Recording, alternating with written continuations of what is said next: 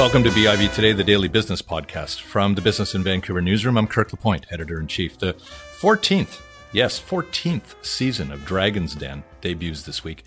And even a casual review of its impact would identify enterprises in this country that have been built by convincing the panel of business leaders to invest in their ideas and visions.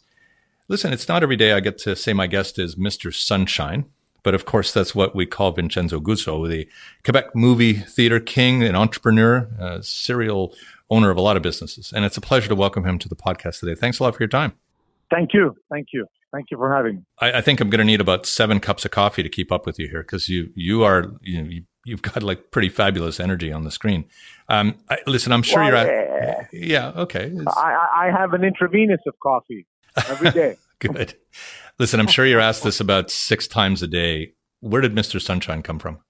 Mr. Sunshine comes from, I would say, originally from a flower that I would wear on that I wore as a child. I was 14, 15, and I had, it's a little funny because I'm in no way liberal with a big L, but Pierre Trudeau used to wear a rose all the time, and I didn't like the red, so I would wear the equivalent, but in a yellow, and it was sort of like a knitted fake flower. So over time, it stuck as, look at him with his flower. You think he's Mr. Sunshine or something, Yep. It started there, and then eventually what happened is a whole oxymoron was built around it, in the sense that Mr. Sunshine seems to be sort of the positive, loving, great guy, motivator and whatever. And then when you would get into business arguments with me, most people would leave like depressed. Why do you guys call him Mr. Sunshine? Christ, man, you call him Mr. Rainy Day or something, not Mr. Sunshine. And so, I guess it's the same thing with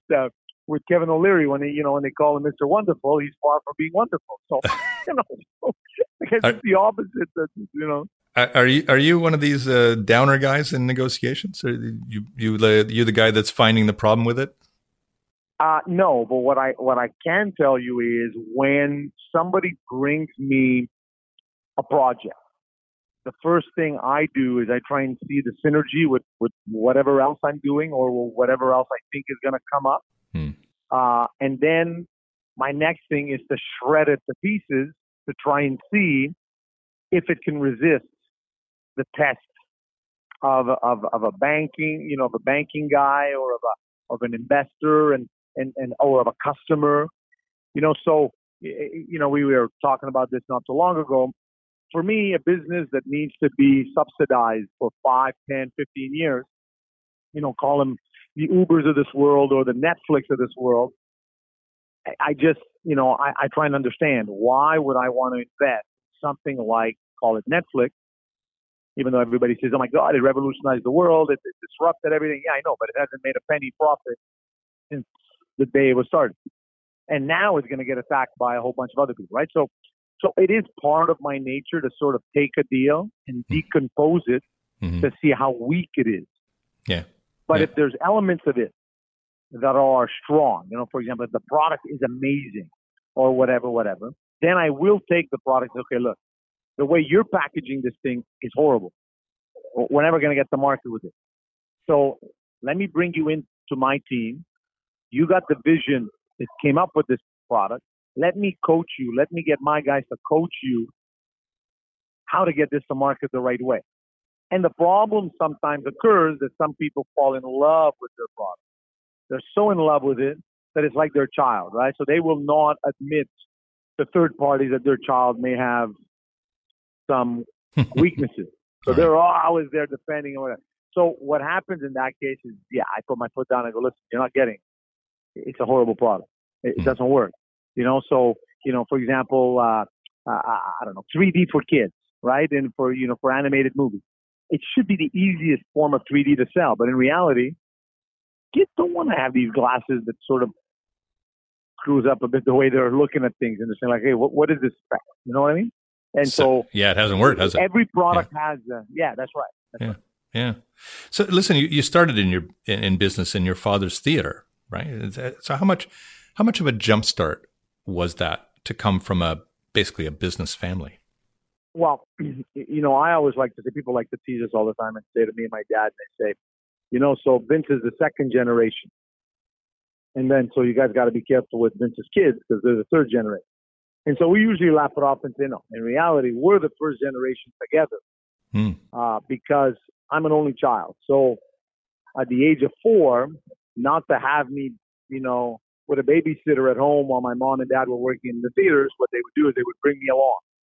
Now, there's nothing worse for a 4-year-old, 5-year-old to be in a one-screen auditorium. I've seen the movie already. What else do you want me to do? So here I am playing dodgeball or playing, you throw the tennis ball on the stairs and whatever in the middle of the theater. So they put me to work in a sense. I don't want to compare it to child labor, but I mean they put me to work in the sense of let's distract them. So they got me a little red jacket like most of the ushers had back then, and I would, with a flashlight, tell people to put their feet down or whatever. Yes. So I was involved at a very young age, and what my dad did to me is what I did to my kids. So when I was 10, 11, 12, 13, my parents would talk to me as if I was a 20-year-old about the business. So it got me to give them ideas, right? So if today we have full-fledged bumper cars and a full-fledged merry-go-round and, 8, 9, 10,000 square feet of arcade spaces in our theater, it's because of the kids. It's because they were talking to me and I talked to my kids and what's hot, what's not hot, right? So when you look at a company like Cineplex and decide, we're going to do a rec room, and they think they've revolutionized the world, they really haven't. I mean, we brought in 10,000 square foot arcades inside of our theaters in 1998. Wow. Now, they're at 40,000 square feet now, but I mean, it's a different thing. I have a brand new theater opening up. It's going to be 18,000 square feet of arcade space exclusively for my customers in the movie theater level. It's a lot safer, right? Nobody has to feel this thing that, I'm going to a dingy arcade or whatever, so you can control the stuff better. So so I always like to say I was part of the growing pain process, but it is a plus when you have a family that is already involved in business and is open to taking you into the business and is open to exploring other businesses, right? So I have 5 kids. I really can't expect all 5 of them to be in the movie business. That's where the diversification came from. So we started with a construction company. Why? Because we realized general contractors were making 15, 20, 25, 30% on our theater construction. Money that we would have to borrow and pay back. Why not do it for yourself? So we'll do it for ourselves. I mean, it can't be that hard. I mean, come on.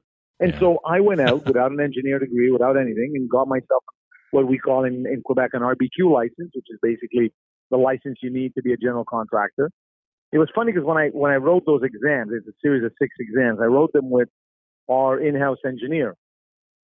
I got better scores than he did on those exams. And I knew nothing about construction really, but it was just, for me, logical, what the answers were and whatever. So we did that. Now, for sure, what we do now during the summer, my 2 oldest, 21 and 18, we split them up. One goes and works with people in the movie side. The other one works on the construction side. My third one's 14, but he works as an usher in the theaters. The other 2 are too young still. Delano's 10 and my daughter's 8. But so we get them involved. But I always tell my kids, whatever you're going to want to do it. Just find a way to involve your family in it, right? So my daughter says to me, well, what if I want to become a doctor? Great, be a doctor. We'll open medical clinics. I don't care. It's a business. Maybe a good business going forward, with the debt factor that we may have because of these things. And so that's what I teach my kids. I teach my kids all the time. You don't have to follow in daddy's footsteps, but, you don't have to be a 9-to-5 guy either. You want to be, for example, you want to be a lawyer? Fine, you can be a lawyer, but you do realize that with all of the companies daddy and the family have, you can be a full-time lawyer for us. I mean, there's enough, So that's how we, get them involved. And so that is, nobody can deny that is great foundations to start any new business on, Yeah. I'm not sure if you're watching the HBO series Succession, but I mean, it's all about a family construct and how the children are being brought back into the fold one by one with the family. It's quite something, quite a deal, quite an intergenerational thing. Yeah. Yeah, Look, I think every great family, in the world has gone through this, right? The Kennedys have gone through it, the Gettys have gone through it, and that's probably why some, it's always funny when I hear a billionaire like Bill Gates say, "No, I'm only going to leave 1% of my fortune to my kids. The rest I'm giving away to charity." You do realize that that's still like $2-3 billion you're giving, right? Like it's still enough for it to never have to work or whatever. But I think the biggest problem families have, successful families have, is giving that same drive, that same desire. Yes, of course. To the next generation. Well, I mean, especially if it's if largely you're born into quite a bit of privilege right away. I mean, it's where do you get that motivation? How do you make sure of that? So how do you exercise that with your own children? How do you make sure that they have that emotion? Well, one of the things I've done is I obligated my kids, the older ones at least, because the other ones, like I said, are still too young, to go away to school. Oh. When I went to school, so I grew up in the East End of Montreal. My dad was a fairly successful business guy. He had, nightclubs, he had, movie theaters. So we were in the fun businesses, right? So my dad wasn't the shoe salesman. He wasn't the pharmacist. So he didn't have the boring jobs. He had the cool job. He had the entertaining job. So what my dad did is he sent me to a school in the West Island of Montreal, or downtown Montreal, a school called Sullivan House, where that's where you had some of the richest Anglo families of Montreal send their kids. Mm-hmm. So all of a sudden, from being the popular kid because your dad owned all the cool businesses in the East End of Montreal, you're now like, okay, wait up a minute, I'm just Mr. Joe Blow here. So I did the same thing with my kids. So I let them graduate high school in Montreal and then forced them to leave the city. In some case, both of them went to the U.S. And now they're in a school where, the great-great-grandson of Samsung goes to school. So if you think daddy's made it, look again. We're far from the Samsung family as well. If you think, your dad's famous, well, wait up a minute. You're here with the grandson of Robert, Kraft from the New England Patriots. So, right. So all of a sudden. Yeah. No, go ahead. Sorry. Okay. So all of a sudden they're challenged in the fact that, hey, wait up a minute. I'm no longer the son of the most important or one of the most important. No, now I'm just like an average guy here because now I've got New York billionaires and New York and Boston and Massachusetts millionaires, kids coming here. And so, flying private in some cases or whatever, that's fine. These guys do it all the time. So, oh my God, like, oh shit, I actually got to put an effort here to distinguish myself from the rest of the pack. And that usually translates on a football field first and foremost. Then it translates in their education, and then it translates in their personality. And they become go-getters because they go, hey, wait up a minute, I don't want to be fourth in line here. I want to be first. So you got to challenge them and make them realize that they haven't really gotten to a place where they don't have to do anything anymore. There still is work to be done. I want to ask you, of course, a lot about Dragon's Den, but I want to, before I get there, I have to ask you one more thing about being raised in Montreal and being sent to this school. Did you experience the kind of sneering of like your new money, as with some of the old money kids that were there? Did you still feel a bit of an underdog there? No, I felt it differently. You have to remember that I came from the East End of Montreal. So I was probably one of the first Canadian of Italian origin in that school. Okay. My dad was not a lawyer, accountant, or a professional.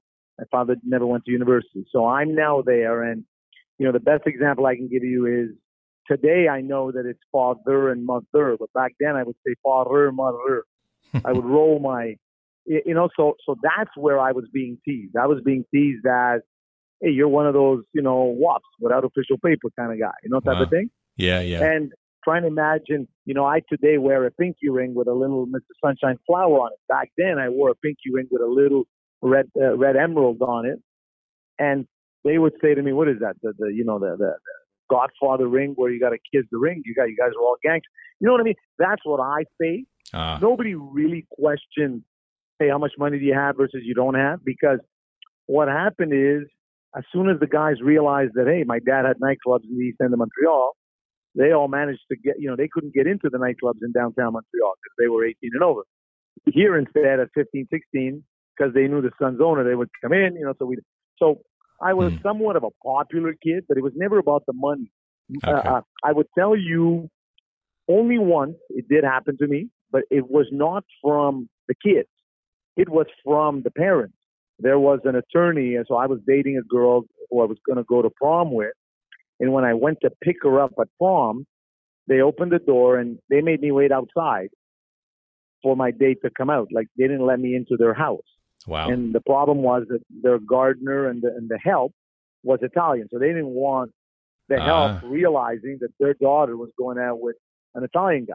Wow. What an interesting experience. That was, and that wasn't like, that's not a long time ago. I mean, I graduated selling house in 1986. It's not that it's, like in the 20s or something. This is 1986. Yeah. Scottish. It was funny because he was a Scottish, he was a blind attorney. I think he was one of the first blind attorneys. And he never let me into the house. And I dated his daughter for a few months after grad, and I never saw the inside of that house. Amazing. It was like I didn't know what it looked like. Yeah. I mean, I grew up in the Italian neighborhood in Toronto, so that's just not a scene I could ever possibly imagine, right? I mean, everybody was in everybody else's houses. Yeah. Hey, okay, so let's turn to Dragon's Den, because I know you're pressed for some time. In general here, how do you know or not know what's a good pitch? Normally, look, I tell you, the first thing you're looking at is the product. I don't even look at the person who's talking to me at that point. I'm saying, what are you selling, right? So, in season 13, we had somebody sell reusable sanitary pads, right? So I'm out. I'm not even into this. It's not a product I know, and I'm not even really that interested to find out about it. Same thing with most cannabis deals, right? I don't want to go there. I don't need to. Don't want to go there. I'm already in the medical space another way, whatever. But you get a good product, right? So you get, for example, you get somebody who does cool T-shirts or whatever. And so, you know what? This I could work with. This might be cool. This I could do. And then you look at, then the big of the evaluation is the person.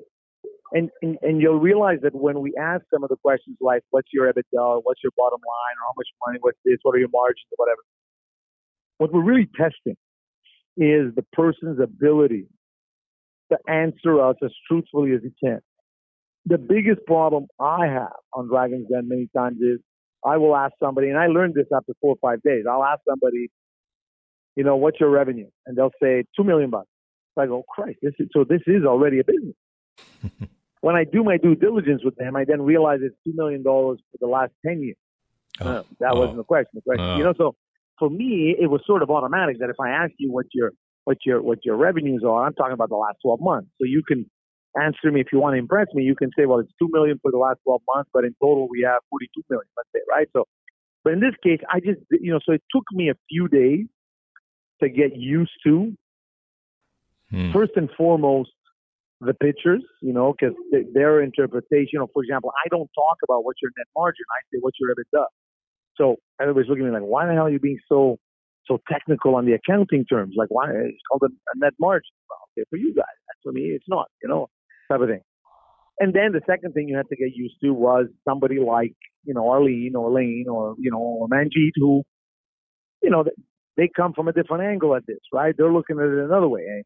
You're going to see in episode 1, there's an interesting exchange between Arlene and I, where she's telling me how I should look at the deal, and I'm not in not the most polite way tell her mind your business. But what do you think you look for that your fellow dragons don't? I given my age and given the fact that I'm still a big daily operator of my business, so like I still go to the office 7 days a week.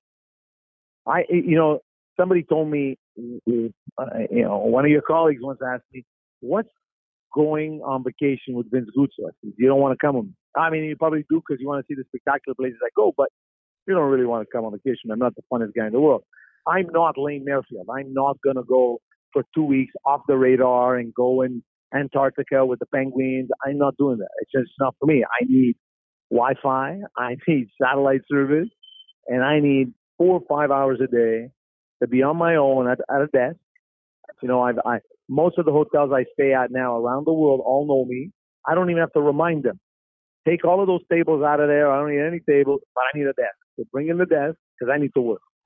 And I go through my stuff, and if I break that routine, it's insane. So for me, if somebody looks like he's got an amazing product and he looks like he really wants to make this happen, I have no problem having daily conversations with the guy or weekly conversations with the guy or monthly conversations with the guy versus, a guy like Jim, 78 years old, he says, I really don't need this every day.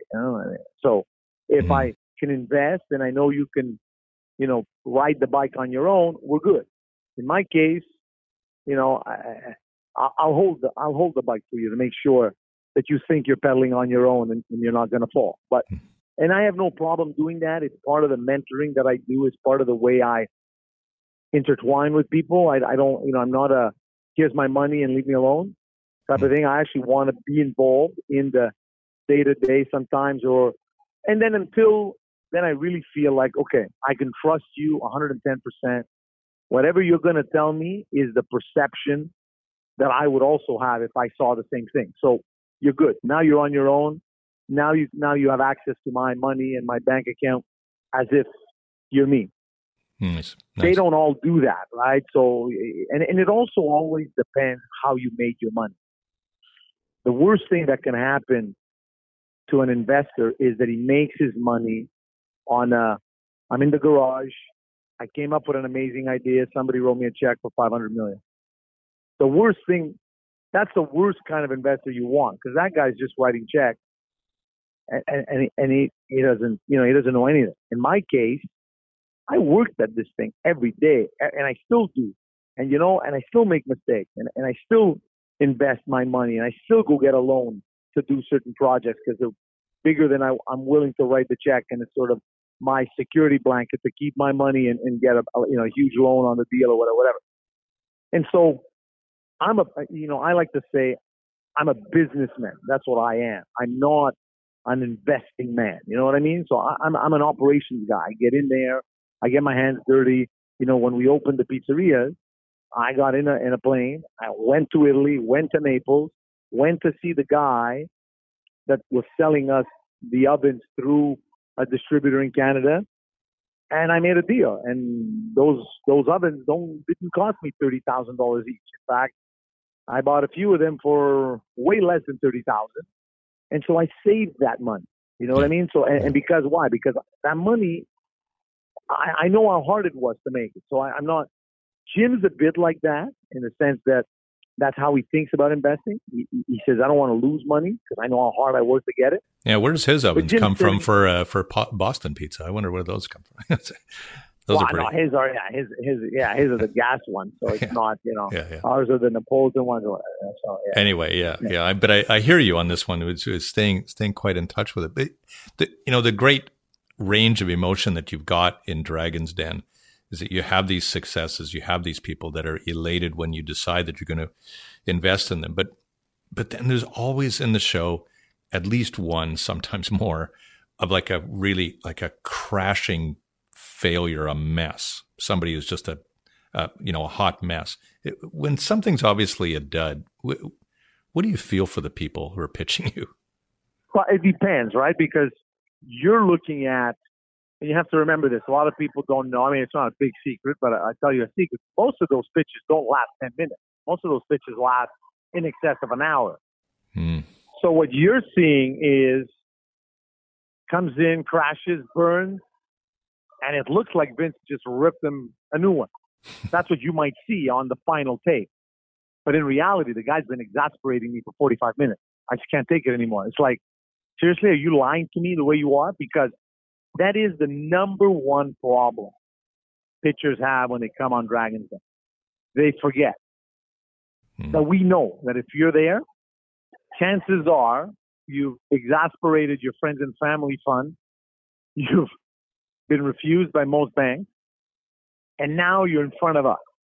So now you're trying to pitch me an idea as if you're a politician, and you think I'm not seeing through this, right? So in other words, I'll do a comparison. You know, we're in an electoral race. So, you know, when a politician stands in the middle of a daycare surrounded by kids, even before he says his first word, I'm already thinking, seriously?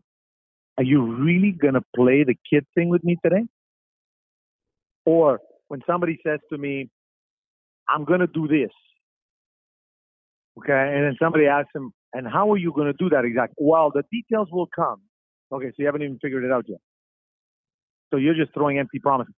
That's how some of those pitches start, right? The guys come in and they say, well, I have a product that's going to tap into the $92 billion market. Yeah, okay, buddy.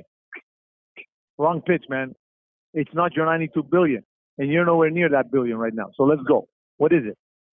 You know, we had a guy in season 13 who had this. He was opening up these rowing gyms. He was, put it this way, the concept was okay. He was basically the Peloton of rowing. That's what he wanted. That's what he wanted to do. Sure.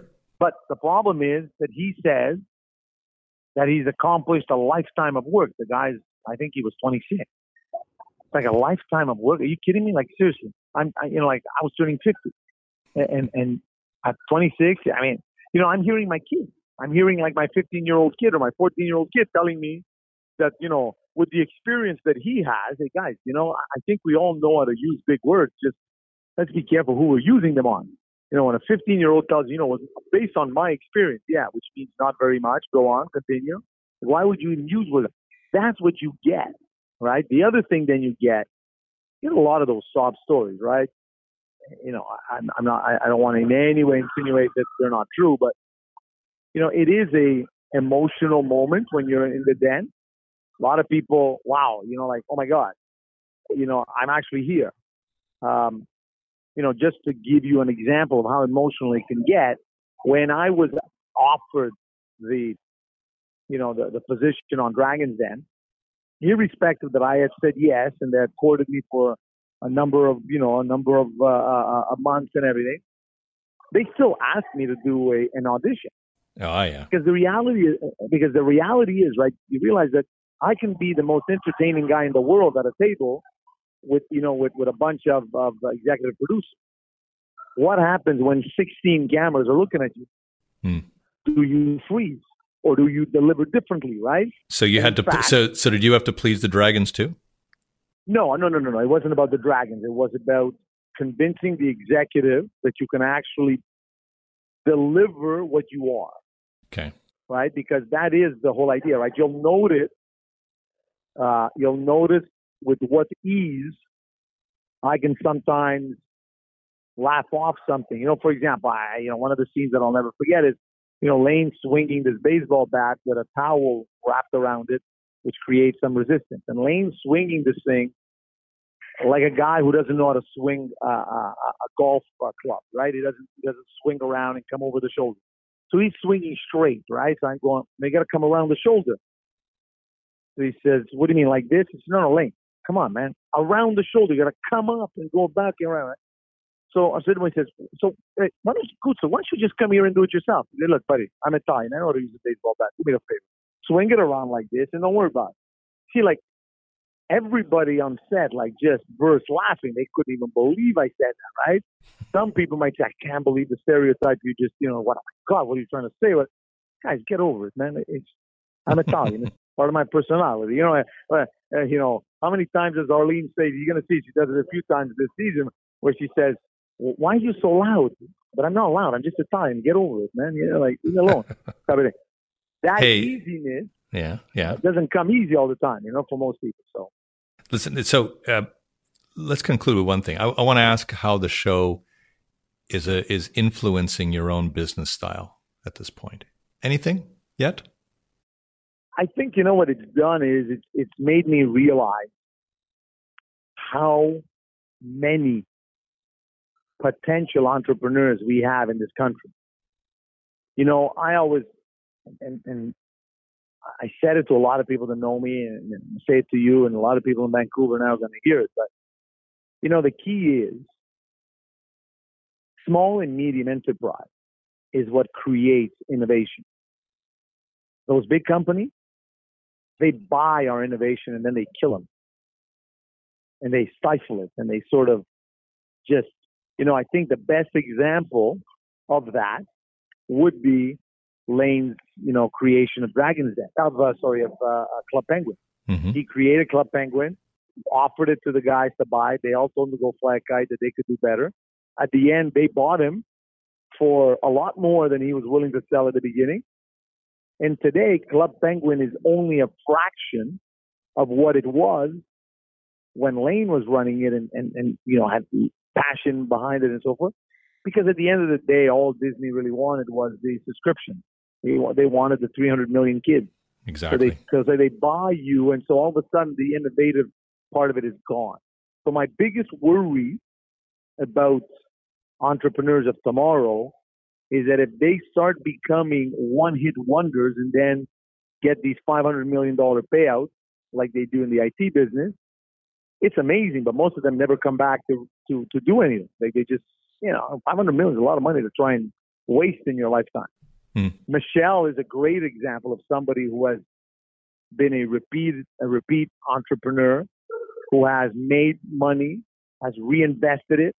And at 33, she's got the energy, and even though Clearbank today has more money than some of the big companies, she's investing in, and she's doing it the right way, and she's encouraging, entrepreneurs. So what it's done is it's sort of at my age, I'm 50, and I said to myself, how many good years do I have left before well, the backache start being, I was going to ask you, I was going to ask you, do you have that word retirement in your vocabulary yet? No. The word retirement, no. The minute I think retirement, I start panicking. I go, oh my God, what am I going to do with myself? It makes no sense. So there's no retirement, but there will be eventually a slowdown, right? So, and it's just a natural progression thing. My body will not be able to take what I put it through at 50, at 75. My kids will need more room, so I'll have to start eclipsing myself a bit. I'll have to, do things or fall in love with another project, right? And work at that while I leave everything behind for the kids to manage amazingly, better than me, because management styles change, because things evolve, right? So that's made me realize that, hey, you know what?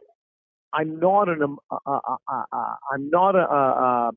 anomaly in the future. There are tons of Canadians that are like I was at 20, at 25, that wanted to make a point. That I'm still working on a deal, that may end up being $1 billion+ deal that will change my whole way of looking at things. But it is an evolving thing. What Dragon's Den has given me that I never had before, and this is something that a lot of Italians say. Nobody knows Italy like non-Italians.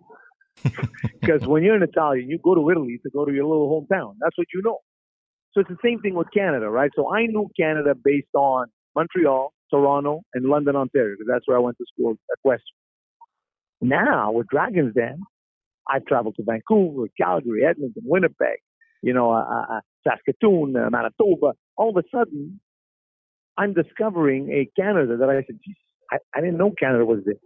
I never realized how on the one end we're very different, on the opposite end we're so alike. For example, right? I was saying this to a friend of mine that I was having lunch with. I said to him, there's no highways in Vancouver, right? And he says, what do you mean? There's no highways in Vancouver. And of course, there's highways in Vancouver. There's no highways in Vancouver. Just the thought that there's a major city like Vancouver that would not have highways to a Montrealer makes no sense. It's like an anomaly. Like, how do you guys get around? But it works. I've been to Vancouver. I'm going to Vancouver Hey, it does. Listen, I gotta tell you, it doesn't work every day. It's like, it doesn't work. Well, not all the time. But it does work. Well, yeah. I'm telling you, I'm staying at the Fairmount at the airport. Yeah. So every day when I want to have, dinner, I got to go downtown. Mm-hmm. And I would tell my driver, okay, stop with the scenic route, just take the highway. And he would say, but there's no highway. But I got to be honest with you, it was not like crazy traffic like Montreal. No, of course not. Montreal, we have highway, and it's crazy traffic. No, Montreal's that's like, what I mean by it works. Yeah, Montreal's off a whole other chart. No question. Yeah. No, Vancouver's not Montreal. Toronto's the same thing, right? Yep, yeah. Totally. Toronto's the same problem, right? Yeah. Toronto, there's traffic all over the place. So Vancouver is Vancouver. I mean, you can't say that Vancouver is a small town as if, it's not it's a big city, lots of people, lots of high rises going up. I mean, there's a density of population that's insane. But it works. It seems to work. And sure, traffic time is traffic time. Everybody gets traffic, but it works for me. It made a lot of sense for me. These are the things that you get to learn, you get to understand. Somebody who's from Vancouver, a good friend of mine from Vancouver, once said to me, I don't know what I told him, and he said to me, because I don't know why everybody's so impressed about marijuana being legal in Canada. What do you mean? Wow. I don't know if it was legal in BC, but we pretty much had this thing readily available for many, many years. Quite true. Really? Seriously? I would never think something like that, about, Montreal area, right? Yeah. See, these are the things that I got to learn. So I got to understand my native country way better today than I did, maybe 5 years ago. Oh, well, that's great. Hey, listen, I know you've got lots of time pressure. I know you got to go and do your 4 or 5 hours of business here. But I want to thank you for your time and good luck with the season this year. Hey, it's a pleasure. Yeah. Pleasure. And if you need anything, call me back. All right. Vince Gouzeau. Thank you. The Dragon, Mr. Sunshine. Thanks a lot for your time today. You've been listening to BIV Today. I'm Kirk LaPointe. We'll talk to you next time.